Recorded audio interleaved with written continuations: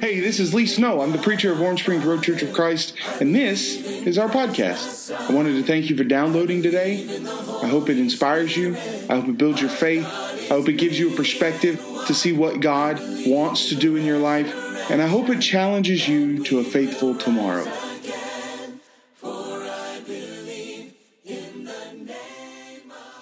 Open up to the book of Titus. Take your Bibles, open up to the book of Titus. All right, I want you to do something for me. I want you to imagine when the book of Titus is written, he was probably around the same age that I am. The reason I can figure that out is average age during that time was about 70, same as today. You know, we always try to improve our medicine, but throughout the history of mankind, average age has relatively stayed the same. But anyways, so average age of about 70. Titus is said to have died in 109 AD, which means when this book is written, he's probably mid to late 20s, probably closer to later 20s toward his 30th year. So when Titus is written, it's around the same age that I am today. So I want you to place yourself and just allow your mind to picture yourself on the island of Crete, which is a relatively unknown at that time. It's not a big city. It's not a big place. It's an island in the Mediterranean Sea that's somewhat remote. There are ships that come in, and there is a pretty good-sized port. But for the most part, the island of Crete is kind of on its own. So imagine you're a Christian on the island of Crete in this time period, in the first century, about 20 years or so, a little later, after the church is established. And you come to worship service on a Sunday morning, and Titus, your preacher, who's about my age, stands up and says, "We got a letter from Paul." And so, he would then read the letter. Titus chapter 1, verse 1. Paul, a servant of God and of the apostle Jesus Christ, for the sake of the faith of God's elect and their knowledge of the truth, which accords with godliness, in hope of eternal life, which God, who never lies, promised before the ages began, and at the proper time manifested in his word, through the preaching with which I have been entrusted by the command of God our Savior, to Titus, my true child in a common faith, grace and peace from God the Father and Christ Jesus our Savior. So you get a letter from Paul, and it's this letter to the preacher, and this preacher is going to read this letter, and in this letter are some pretty tough things to hear if you're a person from Crete. I mean, let's face it. No one likes to be told that they're wrong. No one likes to be told that they have some serious growth that needs to occur. And yet, this chapter, this book, is going to say that. Verse number 5. This is why I left you in Crete. So this whole reason, Paul goes through Crete, establishes the church. He leaves Titus, a mid-20s preacher who is trained, but who has never really done the work of a minister. This is why I left you in Crete, so that you might put what remained in order and appoint elders in every town as I directed you, even if anyone is above reproach. So Titus's job there at Crete is to make sure that the churches on the island have elders. If anyone is above reproach, the husband of one wife, and his children are believers, not open to the charge of debauchery or insubordination. For an overseer, as God's steward, must be above reproach. He must not be arrogant or quick-tempered, or a drunkard, or violent, or greedy for gain, but hospitable, a lover of good, self-controlled, upright, holy, and disciplined. He must hold firm to the trustworthy word as taught, so that he may be able to give instruction in sound doctrine, and also to rebuke those who contradict it. Going back to this past Wednesday's Bible study, we talked about the responsibility of an elder. and the difference between the way an elder teaches and the way a preacher teaches. And that an elder teaches by command. An elder instructs by command. That 1 Peter 5 says that an elder is the right hand of God. It's the first time and only time that a man in a position in the church is ever said to be in that position, in the right hand of God. The actionable hand of God. And then we talked about the difference between that, how an elder commands and teaches by command, and how a preacher teaches by persuasion. That what I do and what Jim does and what Wesley does and what all preachers that you've ever heard or you ever will hear, provided that they're not also elders, what they do is persuade. That's why I start with a interesting introduction that grabs your attention to some degree, that's going to keep you awake as long as I blabber and so forth. So, I want you to keep that in mind as we read this. He must, verse 9, hold firm to the trustworthy word as taught, so that he may be able to give instruction in sound doctrine, and also to rebuke those who contradict it. For there are many who are insubordinate, empty talkers and deceivers, especially those of the circumcision party. They must be silenced, since they are upsetting whole families by teaching for shameful gain what they ought not to teach. One of the Cretans, a prophet of their own, said Cretans are always liars, evil beasts, and lazy gluttons. Their testimony is true. Therefore, rebuke them sharply, that they may be sound in the faith, not devoting themselves to Jewish myths and to the commands of people who turn away from the truth. To the pure, all things are pure. To the defiled and unbelieving, nothing is pure. But both their minds and their consciences are defiled. To a person that is a Christian, he can see positive in everything. To a person that is a Christian, when he follows the teachings of the law, the teachings of the New Testament law, he's doing so in purity. If he's following the New Testament, if a person who is not a Christian tries to do those things, then he's undefiled, or that he's defiled, because see, what he's doing is doing the right things for the wrong reason. And he's doing the right things with the wrong motive. Verse number 16, they profess to know God, but they deny him by their works. They're detestable, disobedient, and unfit for any good work. But as for you, teach what accords with sound doctrine. Older men are to be sober-minded, dignified, self-controlled, sound in the faith, in love and in steadfastness.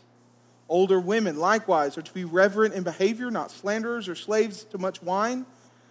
They are to teach what is good, and so train the young women to love their husbands and children, to be self-controlled, pure, working at home, kind, and submissive to their own husbands, that the word of God may not be reviled.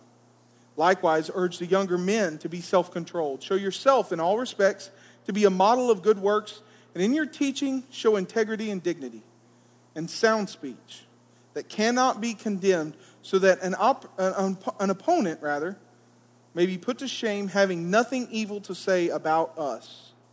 Bondservants are to be submissive to their own masters in everything. They are not to be well-pleasing, they are to be well-pleasing, not argumentative, not pilfering, but showing all good faith, so that in everything they may adorn the doctrine of God, our Savior. Notice how many times in this passage he talks about how people outside of the church see Christians. Elders are to be above reproach. Older men are supposed to teach the younger men. Older women are supposed to teach the younger women how to be respectful and chaste and keepers at home and so forth. And then he goes on to say, not even that, but preachers are to be examples in integrity and dignity and in sound speech, and bondservants. Even slaves are supposed to, if you're a slave and you're a Christian, people are supposed to look at you and see how a Christian should act. Not how a slave should act, but how a Christian should act. Our name as Christians supersedes everything else that we do. Verse 11 of chapter 2. For the grace of God has appeared, bringing salvation for all people. Keep that in mind. He just got done saying, here's how you act to the people outside.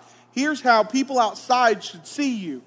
Then he goes in for or because of the grace of God. You need to act like Christians because the way you act has a very real bearing on how they see the grace of God. For the grace of God has appeared, bringing salvation to all people, training us to renounce ungodliness and worldly passions, and to live self-controlled, upright, and godly lives in the present age, waiting for our blessed hope, the appearing of the glory of our great God and Savior Jesus Christ, who gave himself for us to redeem us from all lawlessness and to purify for himself a people for his own possession who are zealous for good works.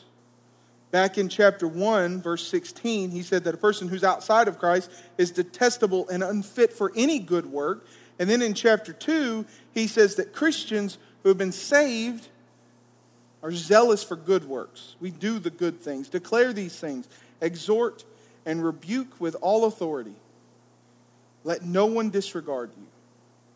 He's talking to the preacher there. Let no one disregard you. Verse 1 of chapter 3, remind them to be submissive to the rulers and authorities, to be obedient, to be ready for every good work. Speak evil of no one. No, keep this. Speak evil of no one. Avoid quarreling. Be gentle. Show perfect courtesy toward all people. For we ourselves were once foolish. How do we treat non-Christians? How does the Christian who's living a life that people can see his Christianity through, see the grace of God through his Christianity, how does the Christian treat people who are outside? Okay? How does the Christian treat people who are living completely abominable lives? Are you ready? Speak evil of no one. Avoid quarreling. Be gentle. Show perfect courtesy to all people. Verse 3. For we ourselves were once foolish, disobedient, led astray, slaves to various passions and pleasures, passing our days in malice and envy, hated by others and hating one another. But when the goodness and loving kindness of God our Savior appeared, he saved us, not because of works done by us in righteousness, but according to his own mercy, by the washing of regeneration and the renewal of the Holy Spirit, whom he poured out on us richly through Jesus Christ our Savior, so that being justified by his grace, we might become heirs according to the hope of eternal life. How do we treat non-Christians? Do we berate them? Do we listen? I know the world says you can't push your religion down people's throats. The problem is, that's true. The problem is they see if you talk about your faith at all, then you're pushing it down their throats. That's different than what we're talking about. It's a temptation of Christians to look at the rest of the world and say, look how horrible they are. Look how, use them as the butt of jokes to berate the world because of the sin. And what Paul is telling Titus is, you need to remember that once you were there too. Regardless of how good you were before you became a Christian, you were still lost. And many of these people on Crete, they weren't good people before they became Christians. Many of us today weren't either. That's the good thing about being saved. Verse number 5. So verse number 6, who poured out on us richly so that through Jesus Christ our Savior, so that being justified by his grace we might become heirs according to the hope of eternal life. This saying is trustworthy. And I want you to insist on these things, so that those who have believed in God may be careful to devote themselves to good works. These things are excellent and profitable for people. But avoid foolish controversies, genealogies, dissensions, and quarrels about the law, for they are unprofitable and worthless. As for a person who stirs up division, after warning him once and then twice, have nothing more to do with him. If there's a person who's causing division among the body of Christ, you warn him once, you warn him twice, and then you just have to walk away, knowing, verse 11, that such a person is warped and sinful. He is self-condemned.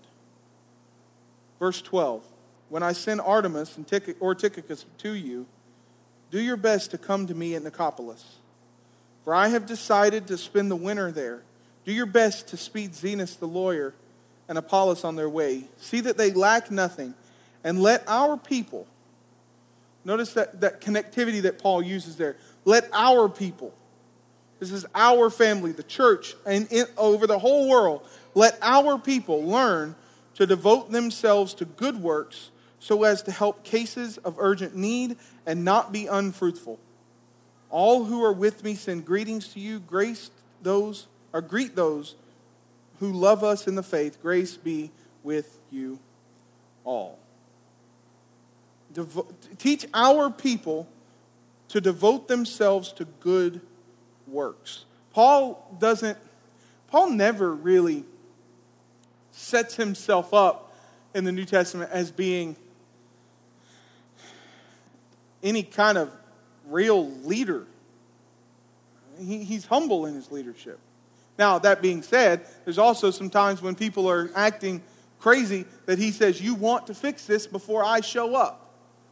I kind of wish they wouldn't have, so we would have seen what would have happened.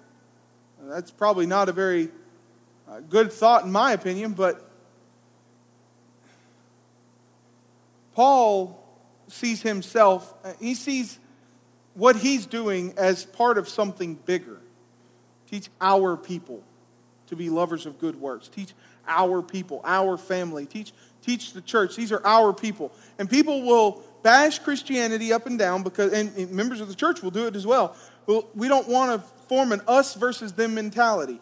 Paul had an us versus them mentality. Just because it's us versus them doesn't mean it's us versus the individual. It's us versus the mentality and sinfulness of the world. And so, yeah, Christians need to stick together. It's true. But in doing that, we can't harm our reputation. How many times in this passage does he talk about someone's reputation? Older men, older women, younger men, younger women, preachers, elders, deacons, Christians the world over.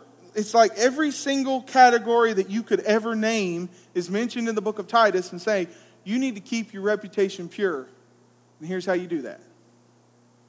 You make sure that you treat non-Christians with respect. You make sure that you stand firm on the truth. Respecting someone doesn't mean that you wholesale agree with what they're doing. But you stand firm on the truth, but you respect the people outside. And you don't set yourself up as an us versus them and we're better than them. You set yourself up as it's us versus the world. And we were in the world one time and we know what it's like to be there and we know what it's like to not be there. And not being there is the better choice. So that's the book of Titus. I know we took a little break off the book of Mark this time. We will pick back up next month in Mark chapter 7. But I wanted to read the book of Titus today because of our study this past Wednesday and whatnot. And I think I have, anytime you ask me, whatever book I've been studying is my favorite book. Most of the time if I'm studying Genesis, my favorite book of the Bible is Genesis. If I'm studying Revelation, that's my favorite book. But Titus is overwhelmingly one of my favorites. I love reading it because it's not just, there's so much to it that we don't get when we just quickly read through it. There's so many little nuances in that book. So take it and read it sometime. But that's the book of Titus. If you need to become a Christian, Titus talks about the life that they had beforehand, and he talks about the life of Cretans, that they're lazy, that they're worthless. I mean, he is not shy about the reputation of the Cretan people. And we shouldn't be shy to talk about the reputation of the world either. I mean, the fact is, we live in a sinful world. The good thing is we can be saved from that sinful world. And so if you need to become a Christian this afternoon, we're going to stand and sing a psalm of encouragement for you. And let us know while we do that.